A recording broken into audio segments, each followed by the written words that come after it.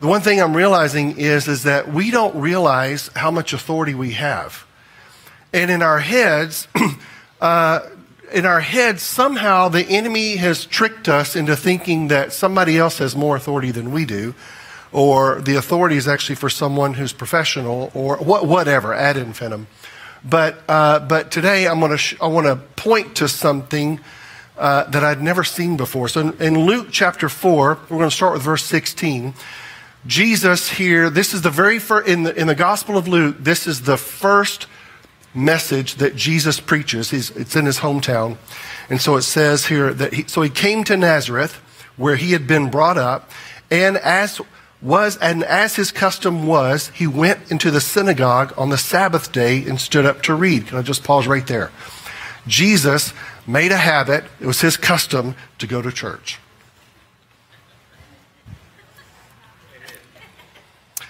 And he was handed the book of the prophet Isaiah, and when he had opened the book, he found the place where it was written, "The Spirit of the Lord is upon me, because he has anointed me to preach the gospel to the poor. He has sent me to heal the brokenhearted, to proclaim liberty to the captives and recovery of sight to the blind, to set at liberty those who are oppressed, to proclaim the acceptable year of the Lord." So Jesus stands up, and then he goes on to say, today, this scripture is fulfilled in your hearing. So everyone in the place watches him sit down, and then they get mad at him.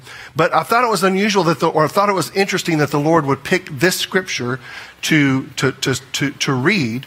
And the thing that he says here is that the Spirit of the Lord is upon me because he has anointed me. And the whole thing is he's anointed me to preach the gospel, or to bring the good news. So the good news that he brings is basically, if you're poor, you don't have to be poor anymore. If you're blind, you don't have to stay that way. You don't have to remain blind. If you're brokenhearted, you don't have to remain brokenhearted. This is the good news. And the good news is that what he did then, he's still doing now. Whew. There's like a time delay here. I don't know. But he's still doing today. He's the same yesterday, today, forever. Nothing's changed. So if you're oppressed, you don't have to stay that way. Jesus came with good news.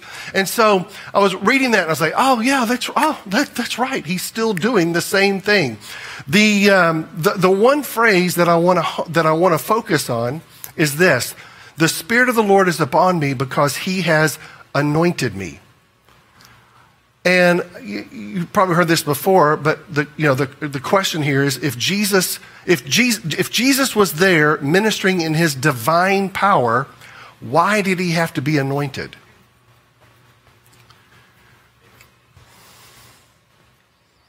In Acts 10:38, it says, "And you know that God anointed Jesus of Nazareth with the Holy Spirit and with power.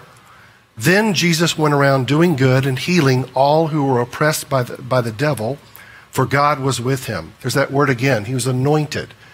Jesus, the Son of God, and yet he was anointed.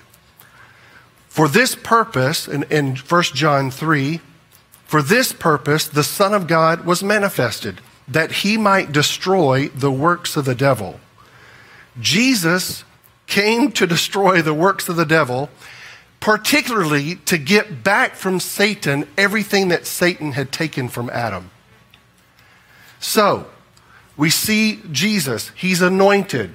Jesus was the Son of God. He was deity in this earth, yet he did not operate in divine power.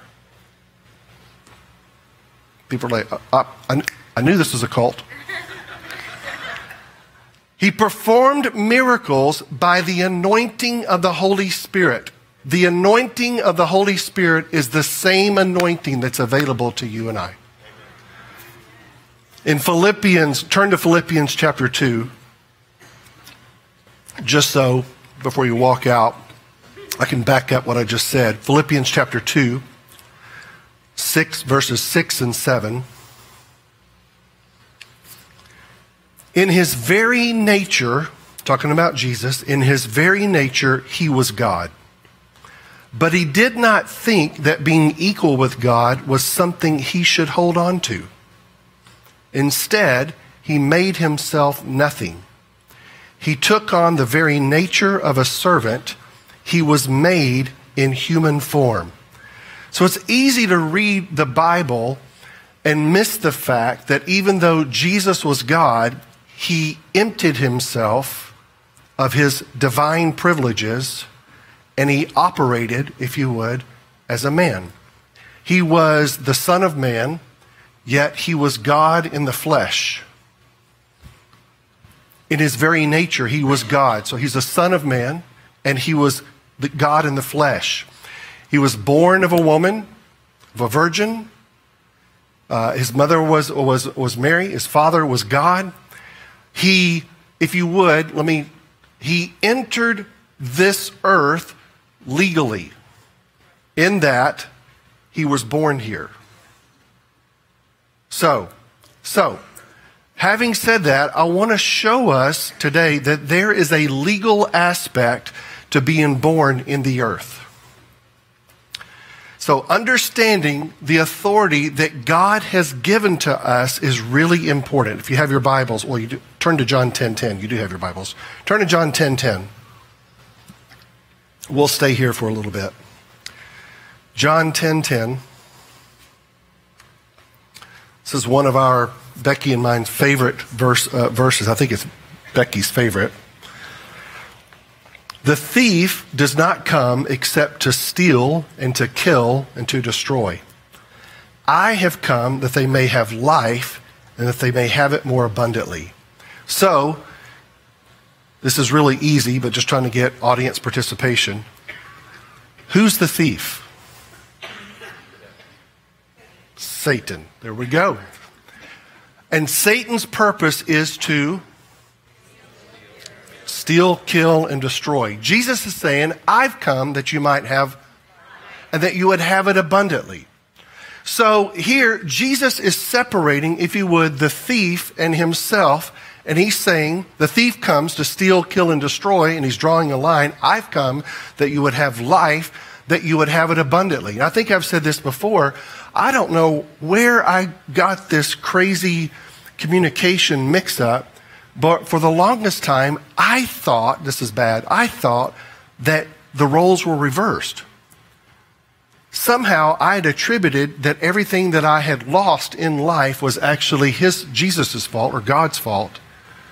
And everything I had gained, so to speak, was that, anyway, I've repented. Just let you know. So, let me just say something. The thief comes not to steal, kill, and destroy. The subject of the thief actually starts in verse 1. So the reason that and I'm going to look at that in just a second, but I wanted to start with verse 10 because for me, in John chapter 10, it's a lot easier for me. John chapter 10 is one of those chapters that I kind of read it and go, I don't know what it means. And then just like, oh, the thief comes to steal, kill, and destroy. Yay, I know that one. I'll take that one. But I want us to go back and look. We're going to start with verse 1 because Jesus brings up the subject of the thief and he carries that subject through. The thread kind of runs through up here till verse 10. So,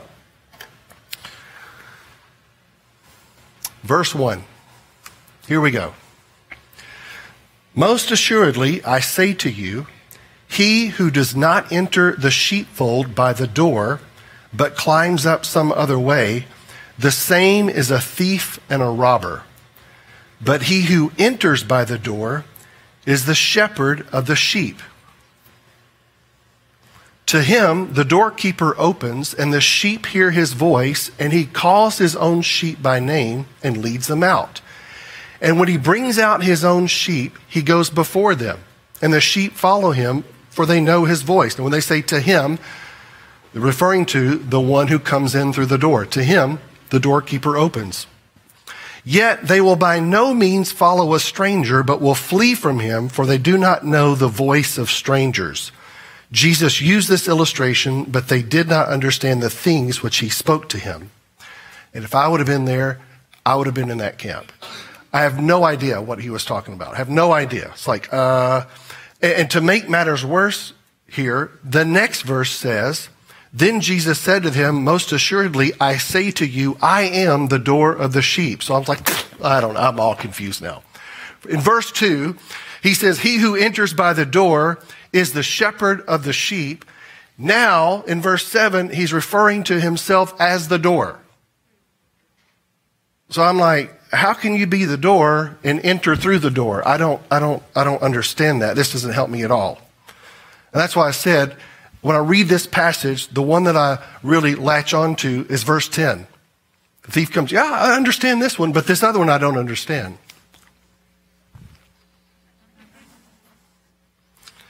So, let's go back to verse 1 and 2 and see if we can unpack it to see what is being said here.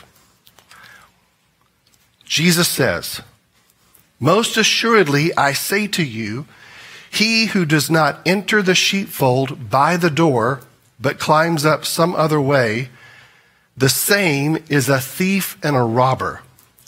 But he who enters by the door is the shepherd of the sheep. So as we're going to begin to unpack this, may I present to you or suggest to you that Jesus could be talking about two different doors. One's in the natural realm and one is in the spiritual realm. The door here in verses 1 and 2 is a door that's referencing the natural realm. The door that he's talking about in verses 7 and 9 is referencing the spiritual realm. So let's try to break this down. So the first door that we're looking at right here is an earthly door. It's into the earthly realm. And rather than ask you a question, what does the door represent? I'll go ahead and tell you what the door represents. The door represents a legal entry. So when you came into the building here, you came in through the front door. You didn't come in through a window. You didn't tear out part of the wall in order to come in. You came in through the legal entrance into this house. The sheepfold. Here's another one that's like, the sheepfold. Well, looked up. The sheepfold is where the sheep stay. So it could be an enclosure. It could be a pen. It could be a pasture. It could be, if you're in New Zealand, it could be a continent or a country. And so, but the sheepfold is where the sheep stay. So just for the sake of this analogy, let's just say that the sheepfold is earth. Okay? So the door represents a legal entry. So the question is, what is the legal entry into the earth? For someone to come into the earth, what is the legal entry? It's being born of a woman. Being born of a woman is the legal entry into the earth. Now watch this. Most assuredly, I say to you, he who does not enter the sheepfold by the door, coming in through the birth of a woman, but climbs up some other way, the same is a thief and a robber. And therefore does not have legal authority on the earth. Any being coming into the earth any other way through the legal entry, the door, any other way than the legal entry is a thief and a robber. Satan entered the world illegally. He was not born of a woman. And he does not have legal authority. Any authority that he has, it's been given to him by man. When Adam fell, he gave Satan his delegated authority. According to this scripture, the thief climbed in another way. The devil, the demons, they all climbed in another way. The only authority that they have is the authority that we give to them.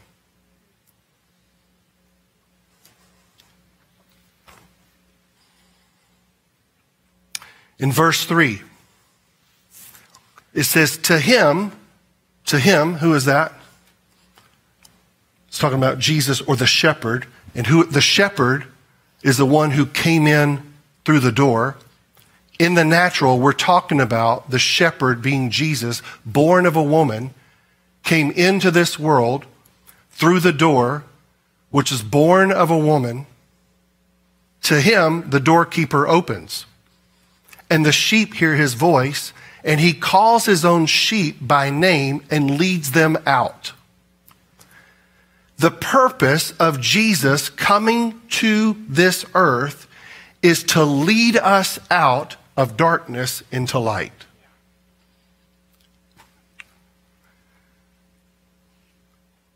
Verse 7.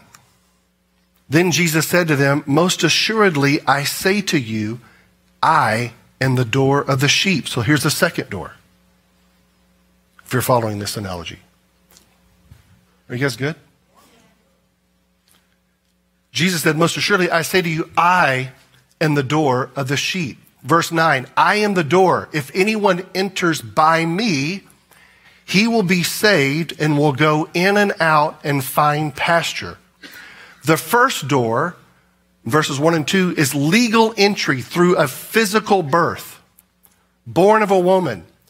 Being born of a woman gives us authority here. Look at your neighbor and say, were you hatched? Being born of a woman gives us legal authority here. Jesus is talking about the thief and the shepherd. And he is bringing a distinguishing, he's distinguishing between the two. The thief comes in a different way. Jesus has a mother of Mary, a virgin mother, and was fathered by God the Father. He was born and he came into earth. He came into earth through the door of being born as a human. That being born as a human granted him authority. There's natural authority given to God, given to everybody. God has given to every single one of us that have been born of a woman authority.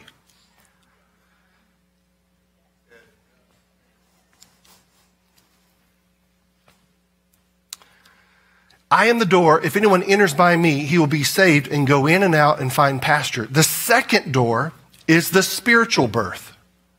Being born of the Spirit, the door. The door is the legal entry, right? This verse is saying, I am the door.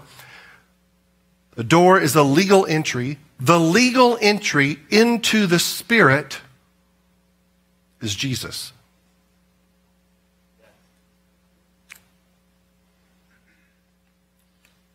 Even though man is legally born in the earth, he was born into sin, and he must be born again, passing from a spiritual death to a spiritual life.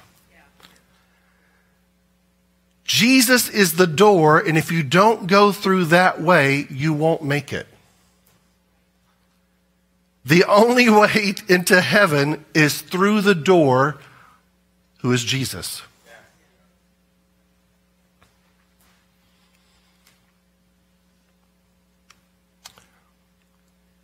Back to verse 2. But he who enters by the door is the shepherd of the sheep.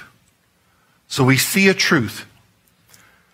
Only people born on earth have authority. And I'm talking about authority. There's a different thing about power. I'm talking about authority. We've each been given authority. When I read this verse and think about this, I go to this place where Jesus said, everyone is going to give an account of every idle word that you've spoken. It's like, why? Because of the authority that you have. because of the authority that we have. Either good or bad, because of the authority that we have, our words actually direct our lives towards what we're talking about.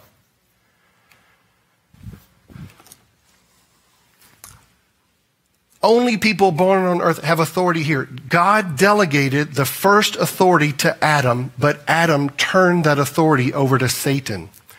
Satan entered this earth illegally. He climbed up some other way. He wasn't born here, and he has no right to be here. He is a thief and a robber. But Jesus has come that we may have life.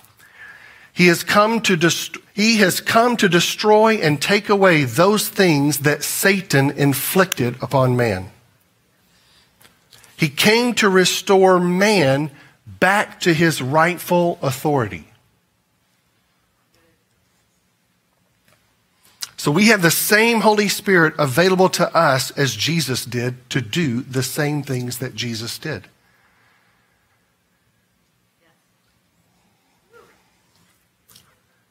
Truth of the matter is, I don't think we know who we are. The enemy doesn't want us to know our authority, because if we don't use our authority or we don't know our authority, we're no threat to him. And if we won't use our authority, he will continue to harass us. And he'll keep pushing us around. So I'm not saying that every bad thing that happens to you is your fault. I'm not saying that. I'm saying that there's a place where we don't have to take everything that's coming towards us. He doesn't belong here, and he has no authority, but you belong here. And you have a God-given authority. In Matthew 28, Jesus says this, "And Jesus came and spoke to them, saying, 'All authority has been given to me in heaven and on earth. Go, therefore, and make disciples of all nations, baptizing them in the name of the Father and of the Son and of the Holy Spirit, teaching them to observe all things that I have commanded you. And lo, I am with you always, even to the end of the age. Amen.'" When Jesus says all authority, he means the entire authority has been given to him in heaven and earth. It means any authority. All authority, any authority, the entire authority has been given to Jesus in heaven and on earth. And Jesus has restored to us our authority and is now commissioning us to go out and do the same. I'll be with you.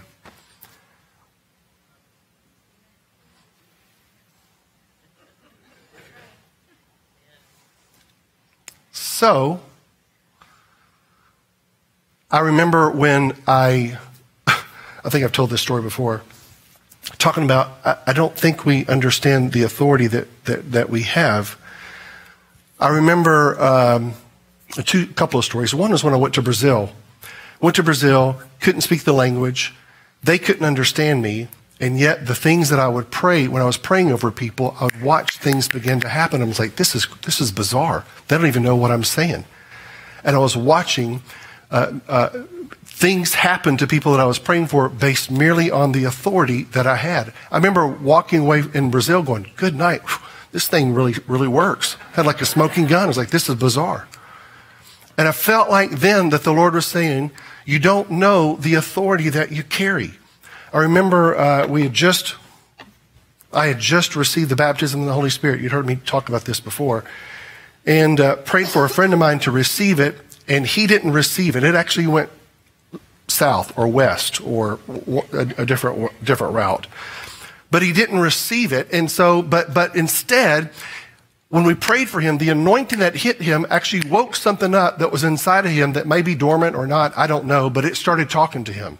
So he calls me, that was on a Monday. On a Thursday or Friday, he calls me and said, hey, you got to help me. This thing's talking to me. And I was like, well, what's talking to you? He said, I don't know. It's a demon or what? I don't know. I said, what's it saying? It's saying, I've got you. You're not going anywhere. And I'm like, oh, man. So I'm thinking, oh, no, what have I done? Because I have violated the cardinal rule in the church that we were going to at the time, where, they believed in the Holy Spirit, but not the baptism in the Holy Spirit. And this is why. This is why you don't receive the baptism in the Holy Spirit, because it stirs stuff up. And you, Jeff, you brought this on. So I remember going, oh my goodness. And so we called some friend of ours that we were friends with, and they're like, it's not that big of a deal. Jeff, you've got authority over this thing. You just call them back and pray for him, and just say, in the name of Jesus, I bind this. And I didn't even have to call anything out. I just said, I bind this in Jesus' name. And she said, and that's it. So I was like, okay. So I called my friend back and I said, Randy. He said, yeah. And I said, hey, can I pray for you? Silent. I was like, Randy, can I pray for you? He didn't say anything. I said, Randy. He goes, what? Like, can I pray for you? So I prayed for him in the name of Jesus. I bind you in Jesus' name. Amen. That was it. Didn't hear anything else. That was on a Friday. Sunday comes along, and a group of friends had heard what had happened and heard what I had done to them. And so they said, we need to go over and pray for Randy. And so we go over there, and I'm getting beat up all the way to his house, because one of my friend's brother was in seminary, and he called him, and the seminary student, just really told his brother, tell Jeff, you do not know what you're doing. Please, do not tell him to stay away from this sort of stuff. So I'm thinking, oh man, I have messed this guy's life up. I've messed Randy's life up.